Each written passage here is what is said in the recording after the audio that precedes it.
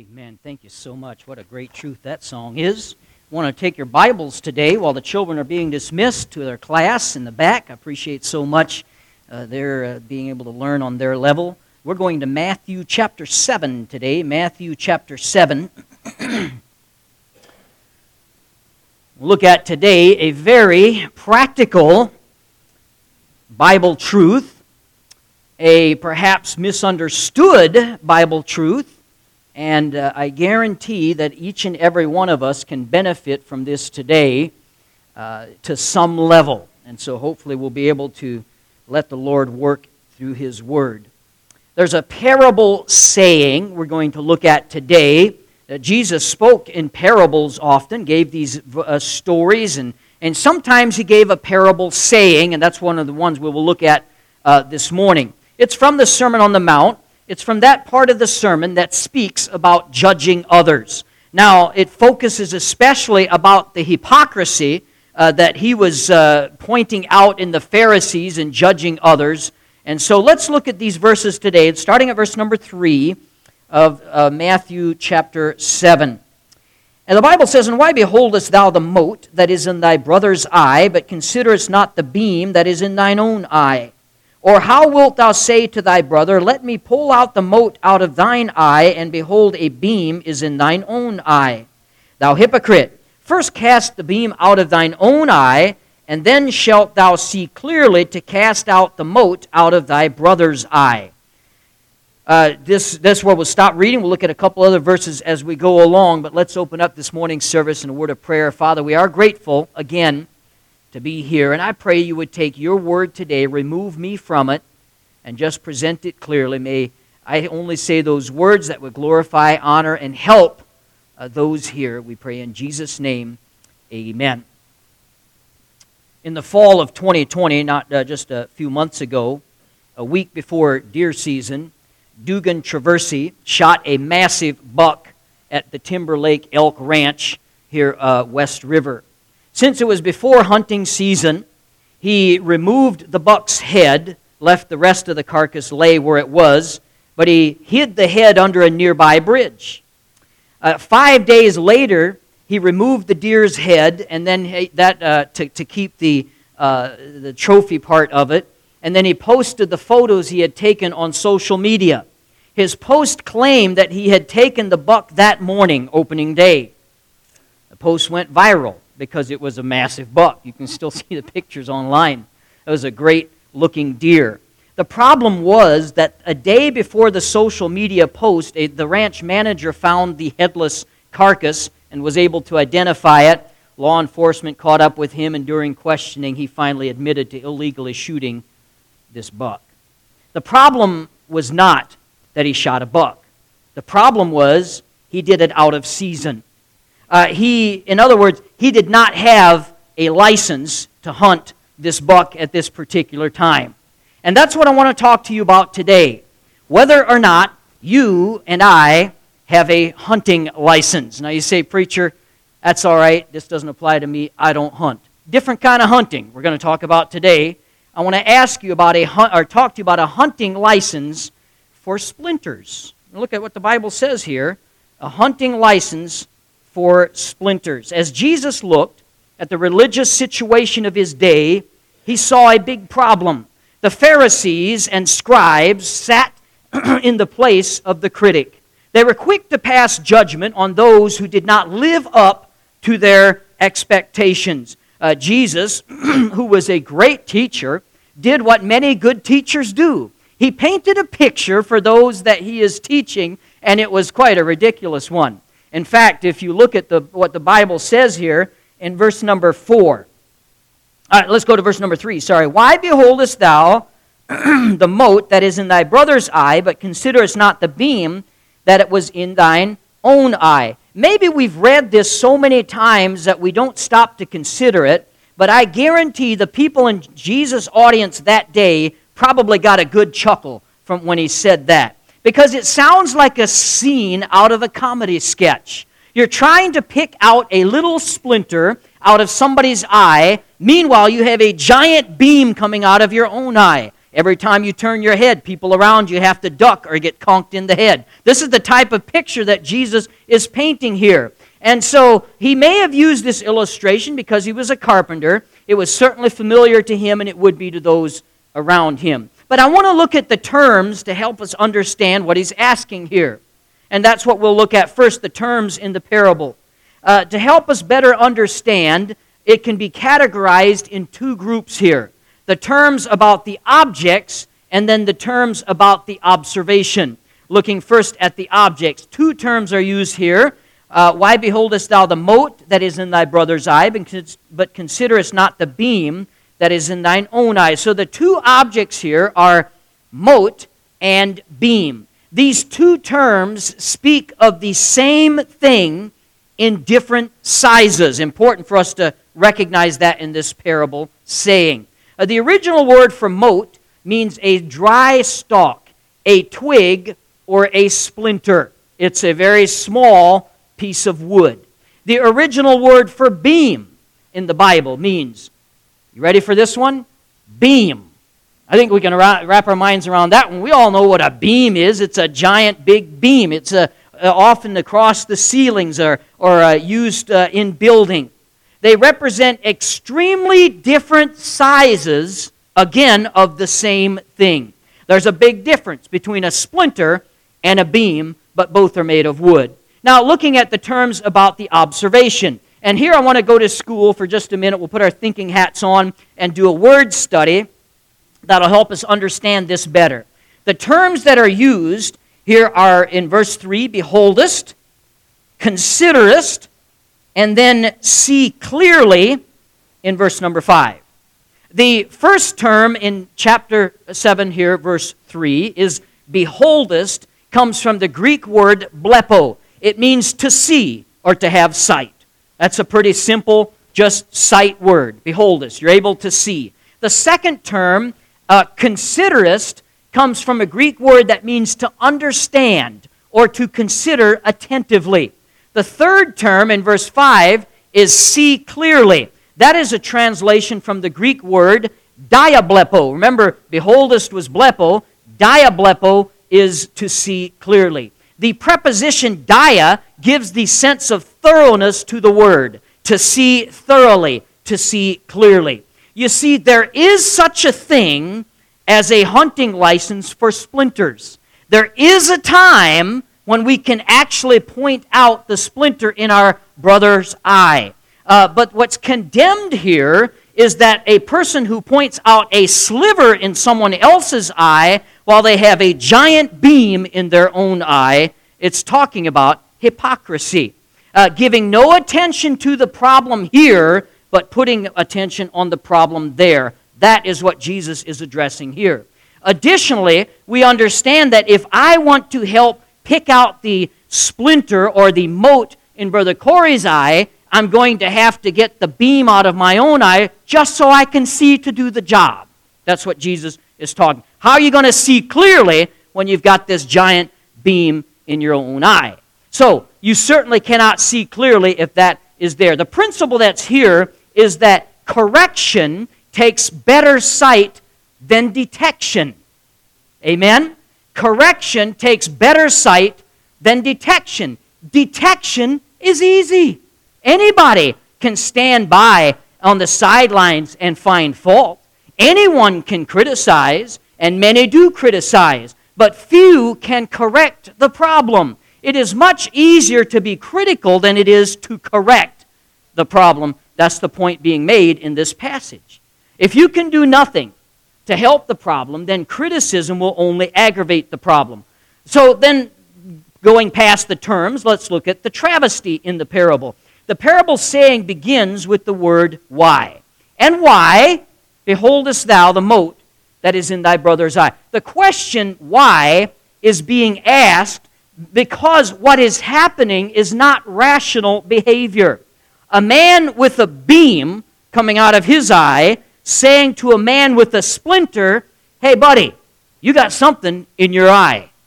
Now think about how ridiculous this is when Jesus is given the illustration.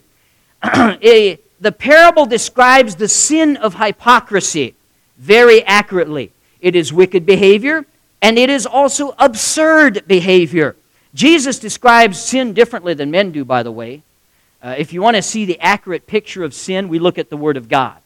We don't look at society. Society certainly does not give us an accurate view of right and wrong, do they? In fact, the Bible says that to behold when men call evil good and good evil, that's certainly happening in our day and age today. But Jesus shows sin for what it really is. And in this parable, He does not cover up the sin, dress up the sin. He exposes it. So the world won't give it to us, but the Bible always will. Jesus shows us that hypocrisy is wicked. We know that. I think we'd all agree with that. But then He exposes how absolutely ridiculous it is. Look at what He says in verse number 1. We kind of start out with this premise in verse 1. We didn't read it when we read our text, but I'll read it now. Verse number 1 of chapter number 7. Judge not, that ye be not judged. The world uses that verse a lot. The world loves that verse. It is used by people who have no earthly idea what Jesus is saying when He says it. It conveys the idea, or people that misuse the verse will convey the idea, you live your life and I'll live mine. You have no right to tell me how to live. Don't judge. This is probably the most well-known verse in the Bible by unsaved people. Now, Christians, it's been documented and obvious that the most well-known verse in the Bible worldwide is John 3:16. For God so loved the world that He gave I guess I don't know it that well, before He gave His only begotten Son, that whosoever believeth in Him should not perish but have everlasting life. Now, John 3:16, somebody said that if we had none of the Bible but the book of John, we'd have enough to go to heaven. If we had none of the Bible but the chapter 3 of John, we'd have enough to go to heaven. If we'd have nothing but the verse, John 3:16, we'd have enough to go to heaven, and how true that is. But I don't believe that's the most well-known verse among unsaved people. Among unsaved people, they love Matthew chapter 7, verse number 1. Judge not, that ye be not judged. This is the verse that many unbelievers will memorize. In this verse, they have found, or believe they have found, a bulletproof vest that prevents any Christian from questioning their behavior. You can't say anything to me because the Bible says, judge not, lest ye be judged. I think this is the devil's favorite verse. Just my opinion, because it's used so much. A teenager rebels against her parents because of all the rules. They say she can't go out with a certain boy because he's not a Christian. So she storms out of the room and screams, judge not, that you be not judged. Is that what this verse is talking about? Not at all. A Bible college student gets drunk and has to be disciplined. His friends rally around him and suddenly become very biblical. Judge not, that you be not judged. Is that what this verse is talking about? Not at all. Jesus is not teaching us that we are not to judge at all. That's not what He's teaching us here. If you remember, Doc Hillitable, when he was teaching in the prophecy conference, made a big point of how important context is, and it is. Every time you look at anything in the Bible, you look at what's around it and what they're talking about and why they're saying what they're saying. If we cannot judge, how do we do what it tells us to do in 1 John 4:1 when it says, try the spirits? If we cannot judge, then we can't have courts that can determine and judge criminal behavior. If we cannot judge, then how can we correct our children? If we cannot judge, then how does an employer give out a promotion? You understand, we could go on and on and on. Our daily life requires us to judge. In fact, Christ tells us to judge in John chapter 7, verse 24. Judge not according to appearance, He says, but judge righteous judgment. We all make decisions every day that involve other people. We all pass judgment on appearance, on behavior, on speech, on attitude. Let me tell you how judgmental you are, and you even pass it on to your children. You tell your children not to listen to certain adults. just because they drive a windowless van and claim to have candy. And you tell them, don't listen to them. Don't obey what they say. Now, I know I just described Pastor Forsberg's van. That was not my intention. But we're so judgmental. We say, don't get into that van. Don't listen to what they say. Listen, judging people is part of our daily life. It's just part of who we are and what we are. We need to understand that's not what Jesus is talking about, that we never judge. But he tells us in this passage how not to judge. It says, judge not, and then he goes and tells us how not to judge. We all judge people. It's just a part of who we have to. If you're a young lady, you're babysitting, and you hear a noise at the door, and you look out through the peephole, and there's a guy with a ski mask and a crowbar out there, you know not to open the door. Why? Because you're judgmental. You're judging the situation. It's a part of our daily life. So from this parable saying, we're going to see 4 lessons on how not to judge. Understanding that there is such a thing as a license. And we'll get to that if you stick around to the end. So how not to judge. Do not judge, first of all, hypocritically. This is the obvious lesson from the parable. It's easier to judge others than it is to improve ourselves. Let me say that again. It's easier to judge others than it is to improve ourselves.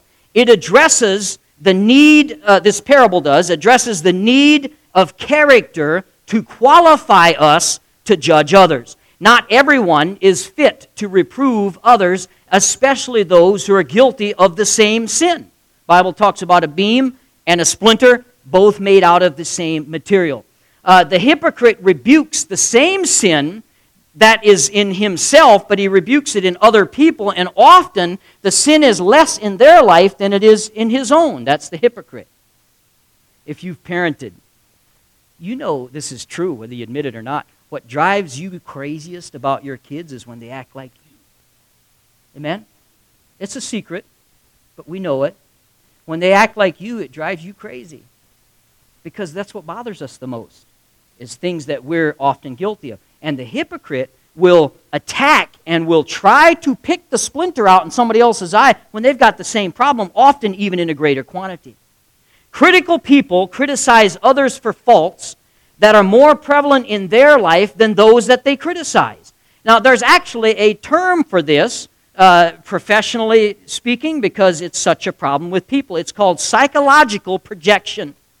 The definition of that term is unconsciously taking one's unwanted emotions or traits they don't like about their self and attributing them to someone else, while at the same time ignoring their own sin, even though it's a giant beam. That's the idea of psychological projection. By the way, the critic is not really opposed to sin anyway. Because if a critic is really opposed to sin, they'll be just as opposed to it in their own life as they are in someone else's life. And so we need to be careful that we don't just get an attitude of being a critic. You see, sin blinds the sinner. Oh, it's good for us to remember that because it happens in our own lives as well. Sin blinds the sinner. Especially, sin blinds the sinner to their own sin. Pride is a great example of this. Pride is that sin that said it makes everyone sick except the person who has it. Pride. Everybody knows it except the person who has it. It addresses the need. This parable here points out and shows us how important it is for us to recognize the inward sin before we look at outward sin. But pride, by the very nature of pride, we don't recognize it when it's in our own life. Really, the only people that don't struggle with pride are probably the people that think they have pride. And so they're trying to keep it out of their life as much as they can. I always get a chuckle out of the story about the preacher who he was so humble, pastor, and the church was so happy their pastor was so humble, so they gave him a pin, the world's most humble pastor, and just to honor him. And so the next week, though, they took it away from him because he wore it. You see, as soon as we realize we're humble, we're not humble anymore, are we? Pride sneaks up on you. And so pride has this. By the way, can I ask you this question, and you might understand where I'm coming from. Why is it that my dirt is never as dirty as your dirt? Isn't that the way we think? My dirt's not as dirty as your dirt. Your dirt's really dirty. My dirt's just kind of dirty. That's how we look at ourselves. And Jesus is attacking that right here. Look, friend, he's saying, you got a beam in your eye, and you're worried about somebody's splinter? You don't have a hunting license for that. You can't go after that splinter until you take care of your beam. And my sin never seems as sinful as the sin of others. But I love this statement. I don't know who made it. He is no enemy of sin who does not hate it in himself. So Jesus is telling us, don't use some standard with others that you don't apply to yourself. Hypocrisy is being strict with the sin of others and lax toward our own. Jesus is telling us here, we are unqualified to remove the speck out of our brother's eye if we have a beam in our own eye. Romans 2:3, and thinkest thou this, O man, thou that judgest them which do such things, and doest the same, that thou shalt escape the judgment of God? Strong verse. It is foolish then for someone to judge others for a very sin they commit themselves. In this way, Jesus says, do not judge, and don't judge hypocritically. That's the first way we are not to judge. Secondly, do not judge high-handedly. Look at verse number 4. 2 words here. Or wilt thou say to thy brother, let me, those 2 words, let me, shows an intrusion into an area of judgment that we have not been assigned. If our own character is defective, beam in the eye, then we have no business judging someone else. We are also disqualified from judging if we have no authority in that area. Let me explain this a little clearer. I am your pastor. If you're a member of this church, it is my God-given duty to call you out when you're doing something that's sinful or doing something that's wrong. Now, it is not pleasant. Many people in today's churches, let me just give you an inside track. Most people in today's churches feel perfectly qualified to call out the pastor or his family, but as soon as they call them out, we got a big battle in our hands. But the Bible sets it out just the opposite. As your pastor, I am required by God to shepherd you in those areas. So if I see undealt with sin in your life, it's my duty to address it. But if there's another pastor in the state somewhere, and he's doing something I disagree with, and by the way, there are pastors and other pastors that do things I disagree with. You know what? I don't say a word to them. I'm not their pastor. I'm not over them.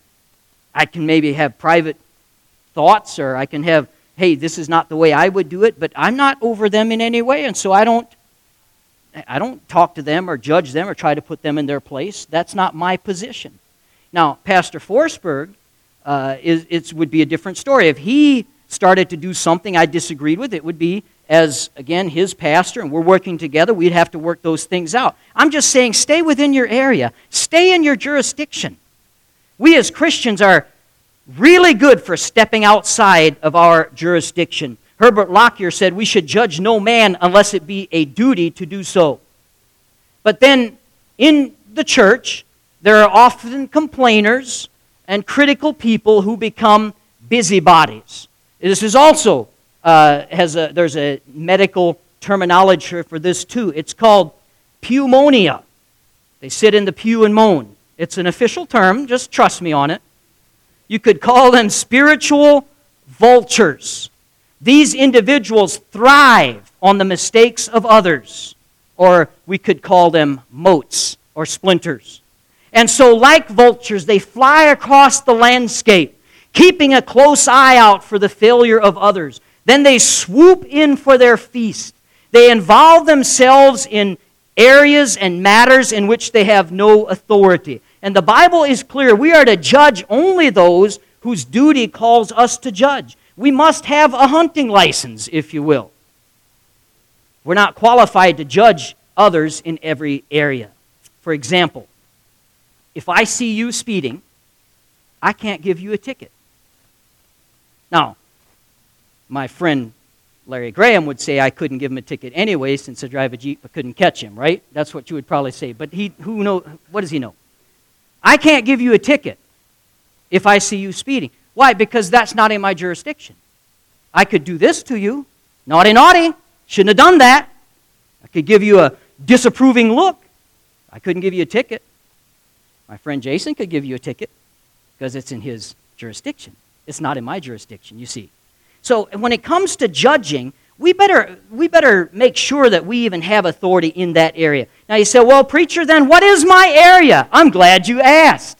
Truthfully, your primary jurisdiction is you. You. That's who you judge. 1 Corinthians chapter 11. Judging ourselves. Warren Wiersbe said this. Listen to this carefully. This is so good. Pharisees judged and criticized others to make themselves look good. But Christians should judge themselves to make others look good. Now, wouldn't that be a greater environment? What an attitude.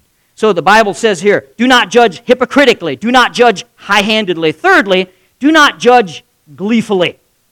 The words here, again, let me, that kind of shows an eagerness to judge. For every action, there is an equal and opposite criticism. Some people find fault, like there's a reward for it. And if somebody has done them wrong, they will eagerly magnify that fault to others. All the while, a beam in their own eye and a self-righteous attitude. Now there's a reminder again, as I keep reminding throughout this message, there is a time we can point out splinters. Leviticus 19:17, the Bible says, thou shalt in any wise rebuke thy neighbor and not suffer sin upon him. There are times that we go after splinters. There are times that we point out things in our brothers and sisters in Christ. But preceded in Leviticus 19 is warnings against slander and hatred. So how do we get a hunting license for splinters? Preacher, I want to go after some splinters. How do I go after it? Well, I'm glad here you asked again because I have 3-question test for you. I think this will help us. 3 questions that determine if you or I are ready to talk to somebody about their splinter. Number 1, do I truly desire the best for the person that I think needs correcting? Number 2, am I going to face them, not someone about them, but face them honestly and gently? Number 3, do I find the task disagreeable, or am I secretly getting some pleasure out of it? I think that we know which answers are right and which answers are wrong. Don't judge hypocritically. Don't judge high-handedly. Don't judge gleefully. And then finally, do not judge inaccurately. So, here the Bible says, once you get that beam out of your eye, then in verse 5, now you can see clearly to help somebody with their problem. Taking motes or splinters out of people's eyes is hard work. Have you ever tried with a child or something? They said they had something in their eye. You try to help them get it out. I mean, a little speck of something. You gotta see clearly. You got to be able to focus right in on that. It's hard to do when you got a beam in your eye. So once we get rid of that, now we have the vision to be able to help someone else. This statement here, it is only when we have wrestled with and overcome our own besetting sins that we have the insight and tact to direct others how to overcome theirs. There is such a thing as accurately judging others. We need it both in correction and detection of sin. John chapter 7, verse 24, judge not according to the appearance, but judge righteous judgment. There's a difference between someone who loves you and wants to help you and someone who puts you under a microscope only to find fault in you. I have found that those who are the most critical are often those who have the most problems in their own life. And those who are closest to God and the best relationship with the Lord, they are the ones with compassion and forgiveness. They're kind, they're uplifting, they're the quickest to forgive, the quickest to restore, the quickest to help someone struggling in sin. Now, here, I believe, is God's message for us today.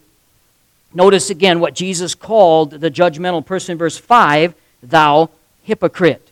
This is when we judge and condemn others without first judging ourselves. The order is very crucial. Number one, first we judge ourselves. Number two, first we're hard on ourselves. First we ask the Lord to show us our sins. Until that, we can only see specks and we cannot see beams. We cannot see logs in our own eyes. But once we allow the Holy Spirit to do surgery within our own hearts, once we have confessed and repented and mourned over our own sin, then and only then, my friend, are we ready to help others with their motes and their beams. Only then can we get a hunting license for splinters. Now, how do we know we've reached that point?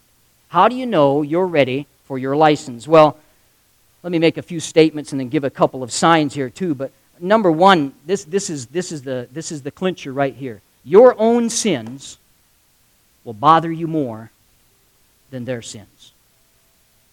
Now think about that. Because a person, a hypocritical person, a judgmental person that Jesus is trying to avoid, all they think about is their sin. Oh, that type of person they are. What they've done, what they've said, and not even thinking and considering our sin. You are not ready for a license until you've come to the point where your sins bother you more than their sins. Here's what evangelist George Whitefield, he was often accused by his enemies. He was, anytime you are, you have a large work like he did, you're going to have a lot of criticism. And one time he received a vicious letter accusing him of wrongdoing. And evangelist Whitefield, this was his reply. And I quote, "I thank you for your letter. As for what you and my other enemies are saying against me, rest assured I know worse things about myself than you'll ever say about me." With love in Christ, George Whitefield. When the Holy Spirit works on you, the failures of others won't seem so big to you, but your own will seem monumental. You'll know you're ready to talk about a brother or sister, about a speck in their eye, when you don't want to anymore. That's when you'll know you're probably ready. Because now you're not, look, you'll have the idea of, Lord, how can I talk to them about that when I've got all these problems myself? Look at me, I'm sinful. I've got so far to go. I have no right to go to somebody about their problem. Now you're getting into licensed territory. See, critical people never look in. Critical people only look out. They are not the problem. It's the teacher's fault. It's the boss's fault. It's the pastor's fault. They never look in. The people who have judged themselves, like it talks about in 1 Corinthians 11, they will display humility, godly sorrow, gentleness, patience, and discretion. Remember David's prayer? David sinned, and then for a year he covered that sin. He tried to live the way he wanted. He tried to go his own direction. Finally, he broke down, and in Psalm 51 we have the prayer. Actually, that's the prayer, but it says something similar to in Psalm 139:23 when it says, "Search my neighbor, O God, and know his thoughts." What the Bible says? Nah. Search me, O God. Search me and know my thoughts. Know me, because you see, a humble person, not a hypocritical, but a humble person, always focuses on their own lacks rather than looking at others. We need to recognize, Lord, it's me, O Lord, standing in the need of prayer. I thought once of the man next door and all the sins he had, and I remember feeling good. I was not that bad. And then the Holy Spirit came and showed me all my sins and told me if I got right, revival would begin. I close with this great truth from this parable saying, judge in verse 1, the word judge comes from the original Greek word krino.